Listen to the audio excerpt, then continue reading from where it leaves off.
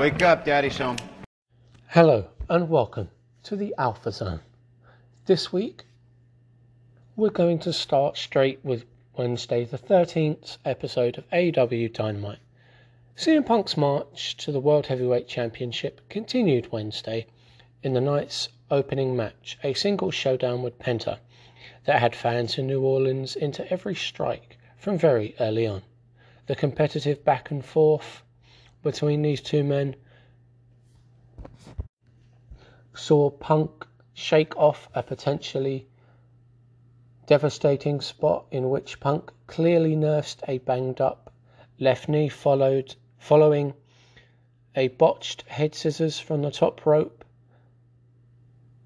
and delivered down the stretch. The finish was fantastic and put the exclamation point on a very good match between two top competitors for the single world title, and a competitor who can excel as a singles or as a tag wrestler. A grueling match. It will be interesting to see the effect it has on Punk is merely a banged up knee or if it is hurt. If it is the latter, how does that affect his ability to challenge for the world title? A direction Tony Khan is clearly taking the competitor on the road to Double or Nothing, maybe? If he is okay, expect a ton of interest in his journey to the world title and a showdown with either Hangman Adam Page or Adam Cole in Las Vegas. 9 out of 10. My thoughts. The dueling chants prior to the match highlighted the investment fans have in both competitors.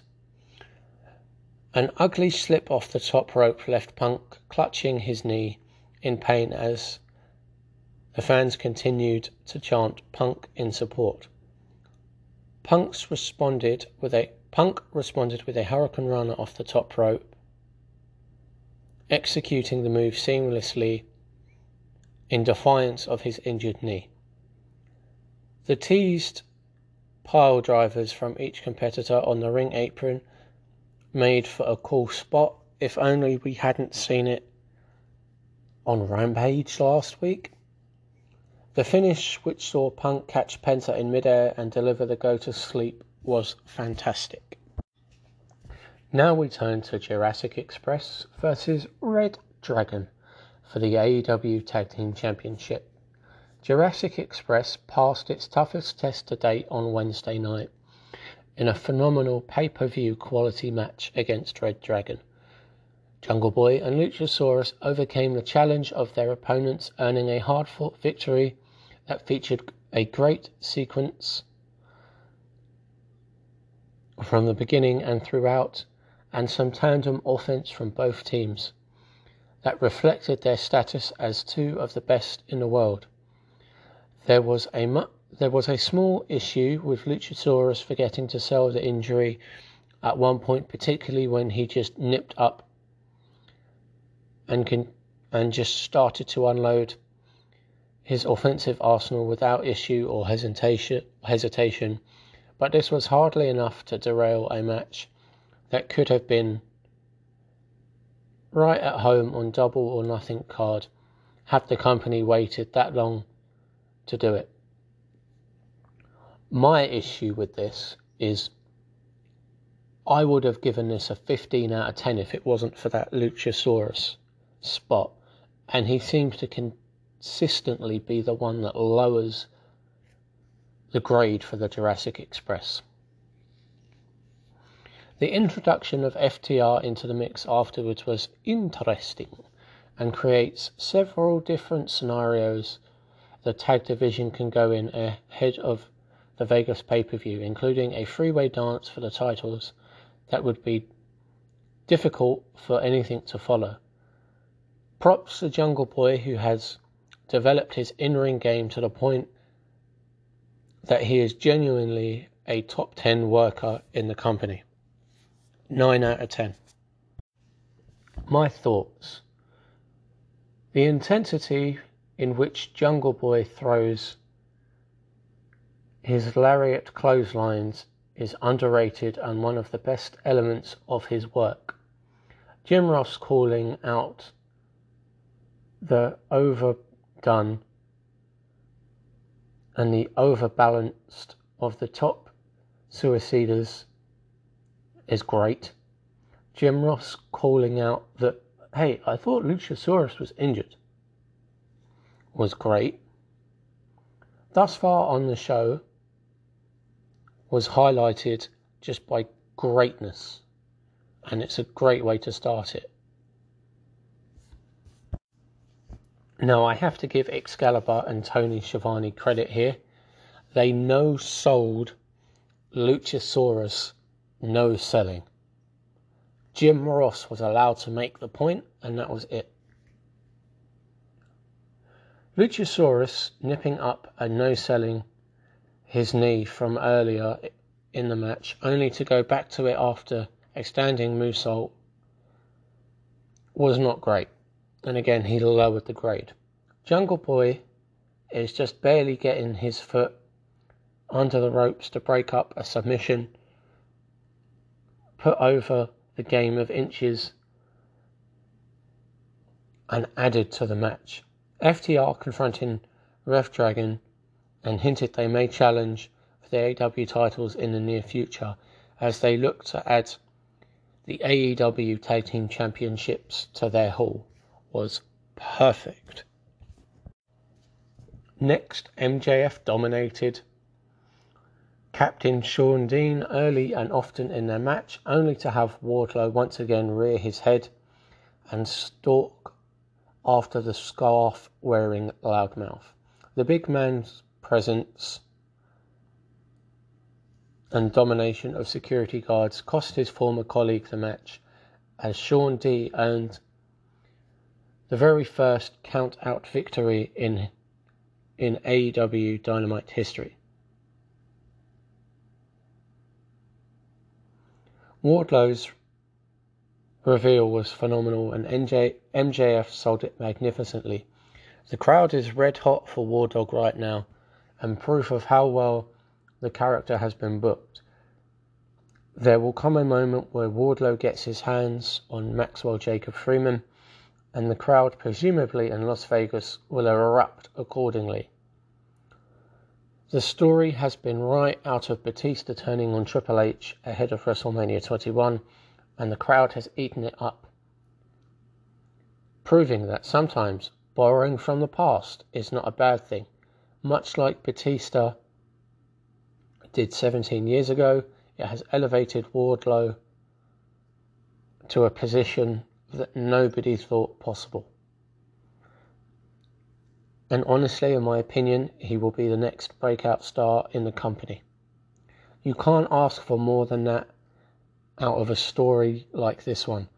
Kudos to the young Oregon and MJF for ensuring the feud succeeds to the extent it has, and hopefully it continues going forward. Sorry guys, it is very late at night and I am very, very sleepy. I'm going to give this a 9 out of 10. The camera footage of security beaten up backstage without a shirt before Wardlow revealed he was posing as a security guard himself was a great moment. Wardlow shaking off Spears' chair shot put him further over as an unstoppable force driven by vengeance. Shawn Dean picking up wins over MJF at a point no one has managed is great, and it's a good story and one the company can revisit further down the road. Next, the trios match between Eddie Kingston, Santana and Ortiz versus the JAS, the Jericho Appreciation Society. Now, there was too much going on in this match, so I'm only going to give you the highlights. This is what happens when you have a trios match. At one point, it appeared as if Eddie Kingston, Santana, and Ortiz had gotten the best of the JAS, especially after they attacked Angelo Parker and Matt on the runway. That would be the only victory the trio scored, though. Chris Jericho, Daniel Garcia, and Hager won a solid trios match by capitalizing on Matt and Parker's interference, not only to mention the use of the baseball bat to their benefit. The outcome continues a feud that never once felt like it would be resolved with this match. There is bigger and a much more wild and chaotic match to be had out of this program, presumably with two other competitors joining Kingston and Co. for the showdown. Parts of the feud have been hot, others not. Kingston is great, and Santana and Ortiz are finally taking center stage rather than playing lackeys to Jericho, which is great. However, this is where it went downhill. 5 out of 10. Ortiz wearing Parker's shoes around his neck after attacking him earlier in the day and stealing them was a nice bit of consistency.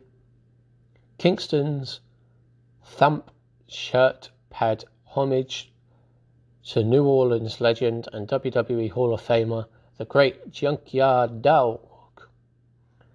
Backstage, Lexi Nair revealed Hook will compete in his first Dynamite match in Pittsburgh next week against Tony Nese.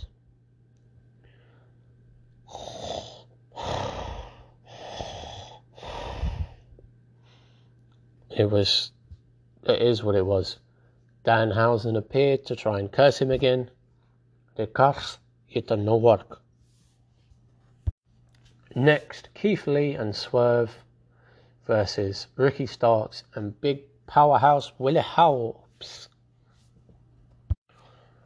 Marina squashed Sky Blue in an enhancement match, sending a message to Jade Cargill in what awaits. And I was just meh. The introduction to the Dynamite audience more than anything else, a lack of screen time in both NXT and in AEW reared its head as she struggled to put over her killer persona, coming across as one-dimensional and emotionless rather than sadistic and dominant. She needs to get reps in front of a crowd to fully achieve her full potential. Hometown hero and FTR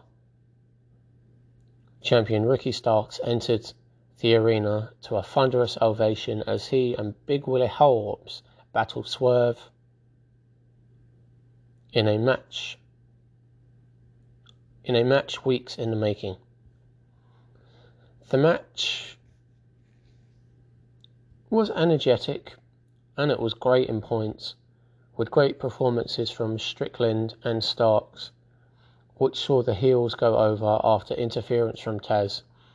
There was nothing about the match that felt like it ended the feud between these two teams, especially with Hobbs scoring the win for his team over Lee.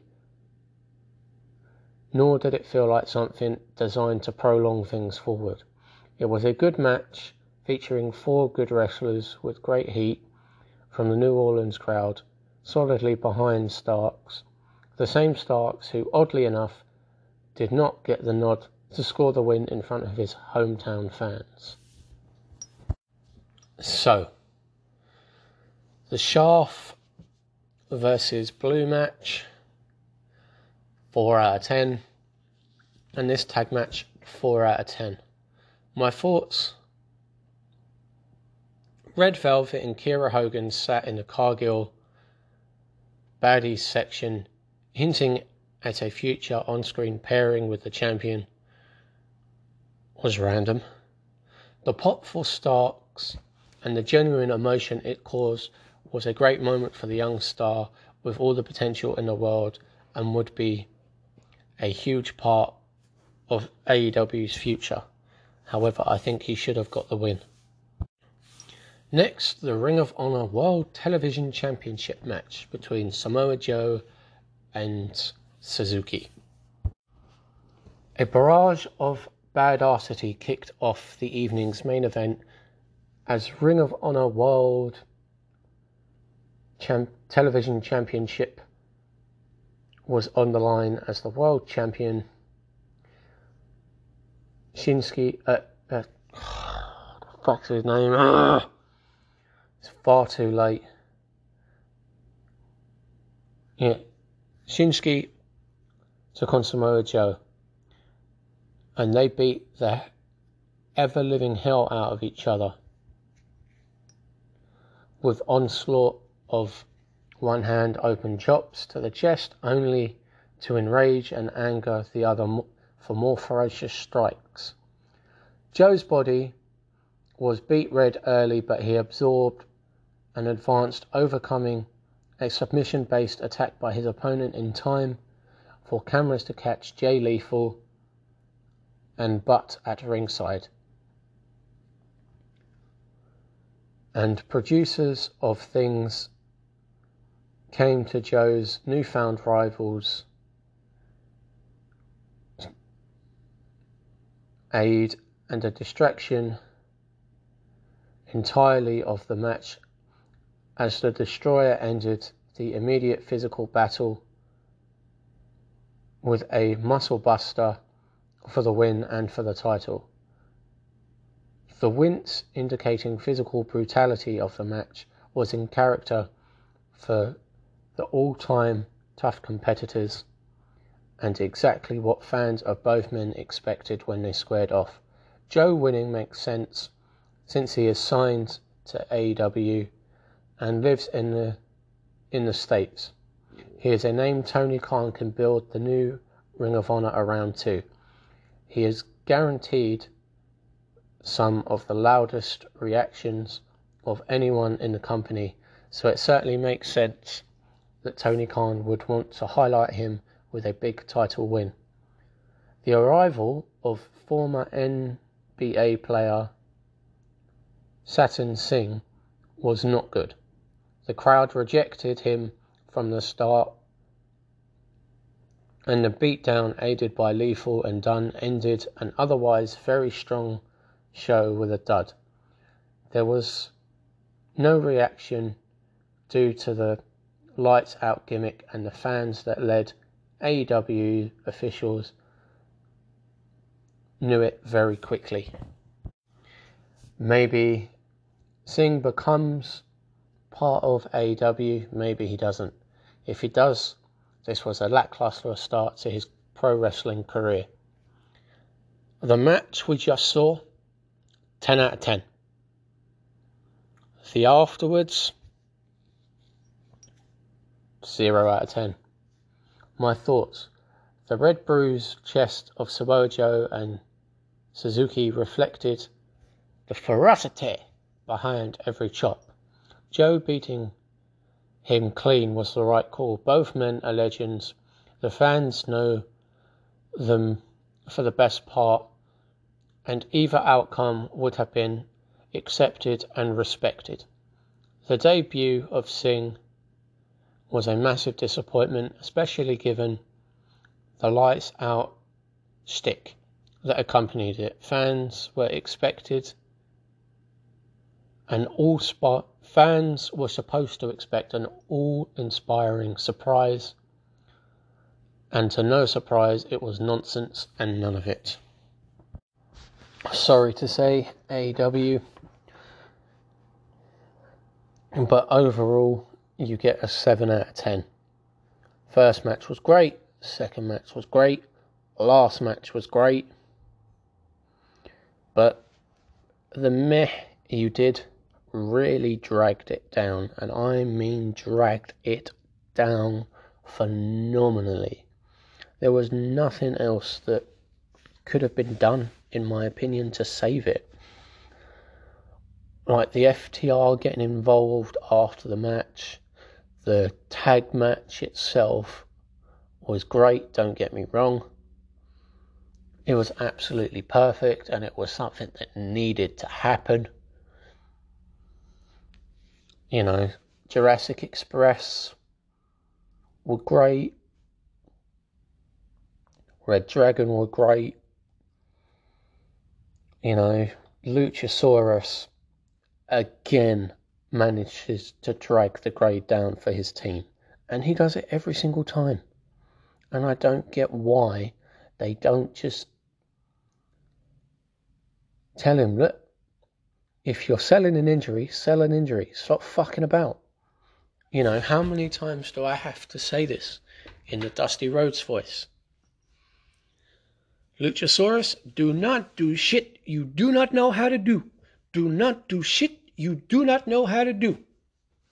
If you do not know how to sell, then you need to be the monster of the team and let Jungle Boy sell. If you are going to learn how to sell and then sell properly. This bullshit that he did in this match dragged the grade down. Captain Sean D beating MJF via count out. Again, was great. Down the road, you can pay that off. The CM Punk match with Penta. Okay, I didn't understand why it was with Penta, because Penta has been pushed as a tag team guy rather than a single guy. But okay, that was great. That was everything it needed to be.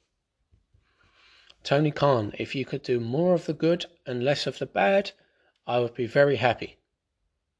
I would be very, very happy with this. However, it's the meh and the dreg and the shit that happens again and again and again and again for no reason. It's not needed. Stop doing it. You have William Regal there. Have him there as your booker. Utilize him. Or do what I've suggested. You know, in my dream scenario, let him be in charge of Ring of Honor. Let him pick who he wants, what he wants, and let him get on with it. It's that simple. If you don't do that, you're going to fuck up Ring of Honor, and it'll be just another meh show. Please, Tony Khan, give the dream scenario a turn. Let William Regal run Ring of Honor. Make Ring of Honor great again. Let William Regal book it.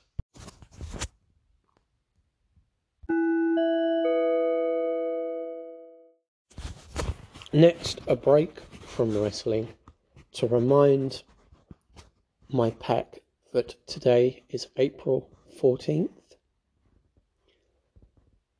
And I want to say rest in peace to all those who lost their lives on the Titanic that started sinking at midnight on April 14th, 1912, and took 2 hours to sink.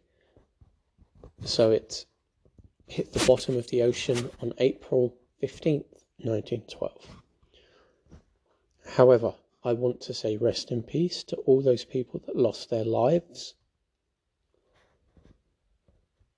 And I hope you do rest in peace, and I hope you are in a better place.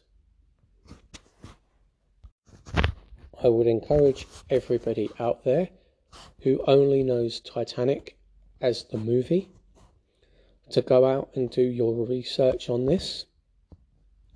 I would also encourage people to book the trip that you can. I know it's expensive, so you can go out and you can go down to the wreck itself. It is expensive. However, I know that the money raised by these expeditions goes a long way to helping preservation of shipwrecks that are on the ocean floor. Titanic will not be around for much longer with the rate of decay and soon there will just be a plaque left there that marks where it was. I would say in the next 15 years. So, if you are going to go, my advice is go and do it. Go and do it soon. My advice is also go to the Titanic Museum and walk around there and get a sense of the history. Get a sense of the real people that were on the Titanic. Previous expeditions have brought things up from the Titanic and they are on display in this museum for a limited time. Again, I would encourage everybody to go, and I would encourage people to remember your history. And also, if you are going to be on a boat, if it's your job to look out, make sure you have binoculars. Because one of the main reasons the Titanic sunk is because the crew that were looking out for icebergs did not have their binoculars. They were left in Southampton and they couldn't see it until it was too late. And so many people lost their lives because of it. It's a very, very sad accident that could have been avoided, and it is a tragedy. It really is a tragedy. Think of the lives these people could have gone on to have, and their descendants.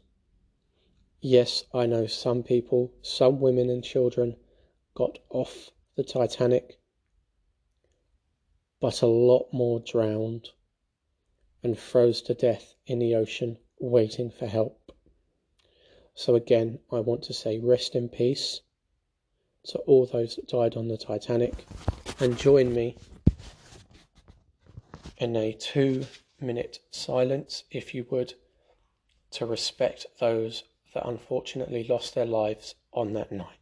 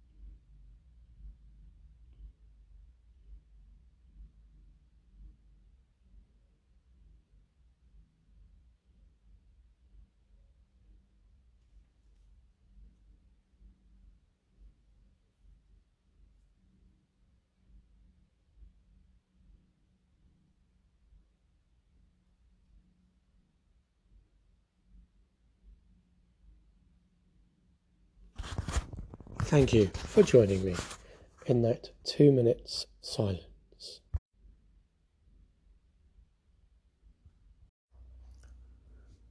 Rampage from April 15th, 2022 kicked off with Daniel Bryan heading to the ring to team with Jon Moxley and Wheeler Yuta against Billy, Colt and Austin Gunn. Austin and the recently crowned Ring of Honor Pure Champion started for their teams with a fast-paced exchange of counters and takedowns. Yuta seemed to be working a slightly more aggressive style than he would have before aligning himself with Regal. Daniel Bryan spent several minutes on defensive before he was able to bring in Moxley and Yuta to help him take out all three Guns. After surviving a couple of power moves, the newest member of the BCC put the patriarch of the Gunn family away to score the win. This was a fun and energetic 6-man tag match that got the crowd in the right mindset. It wasn't a MOTY candidate, a match of the year candidate, or anything like that, but it was fun and outstanding for Yuta as a member of the BCC. 9 out of 10. My thoughts. Each member of the BCC had a separate entrance. It was interesting to see Regal specifically come out during Yuta's entrance even though he is there for the whole team. Billy used to feel like an average size wrestler back in the 90s. It's kind of funny to see him be slightly more muscular than everyone else in the match. A lot has changed over the past 25 years.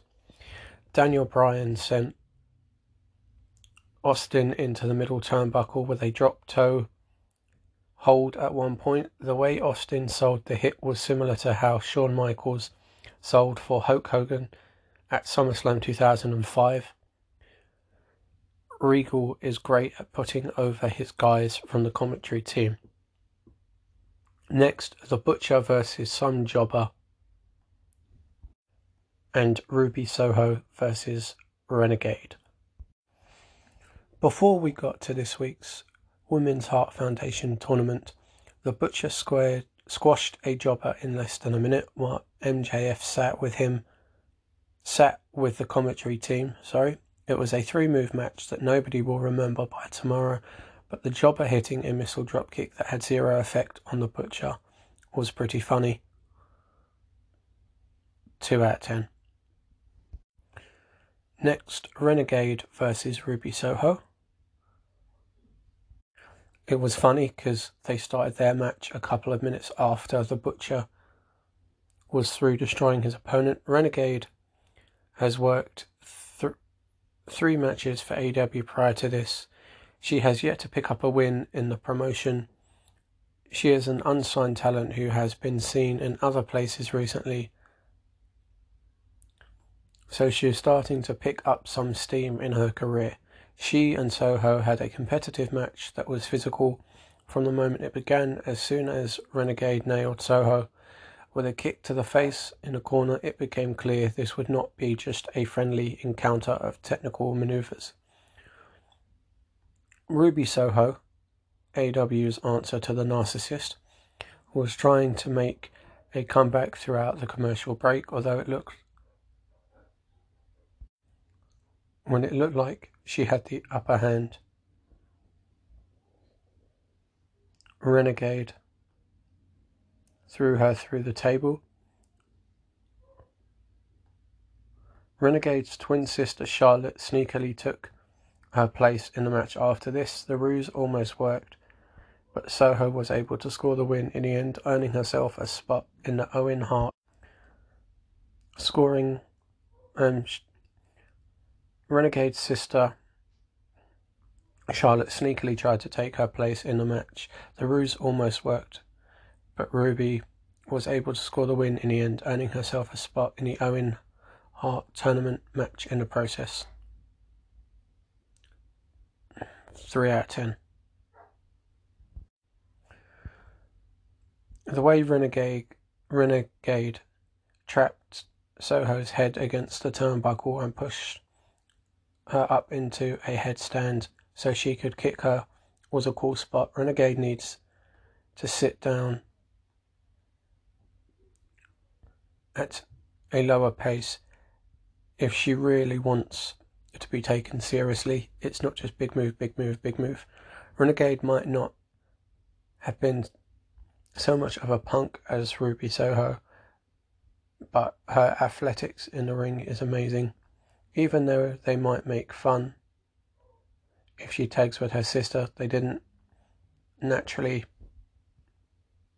the fans didn't naturally make fun of her, which I thought was good. The twin magic spot not working as it was supposed to make Ruby look good.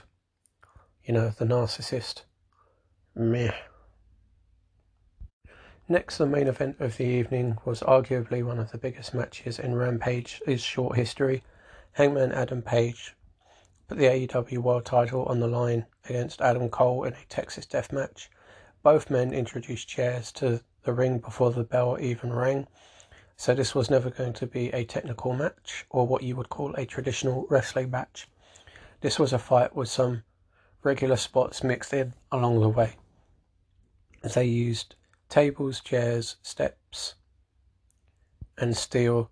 They used a barricade, a chain, and anything else they could find near the ring to hurt each other. As the match progressed during the commercial break, the challenger began to dominate the champion. Both men were bruised and bloody before we were at the halfway point, but they never let up. After hitting a buckshot lariat, Page tried to hit Cole. Page tied Cole to the top rope with his belt and retrieved another chair covered with barbed wire. However, he opted not to use it and tried to win by more honourable means. Cole made him pay for that decision with a low blow, a couple of super kicks. Page wrapped his arm in barbed wire and used it as a weapon before he put Cole through a table. With a deadeye, Cole was unable to get to his feet by the count of 10. As a result, Page retained his title. This was a meh match with a ton of meh moments that no one will remember. These idiots hurt themselves for nothing. 5 out of 10. There will be no review of Raw or SmackDown this week.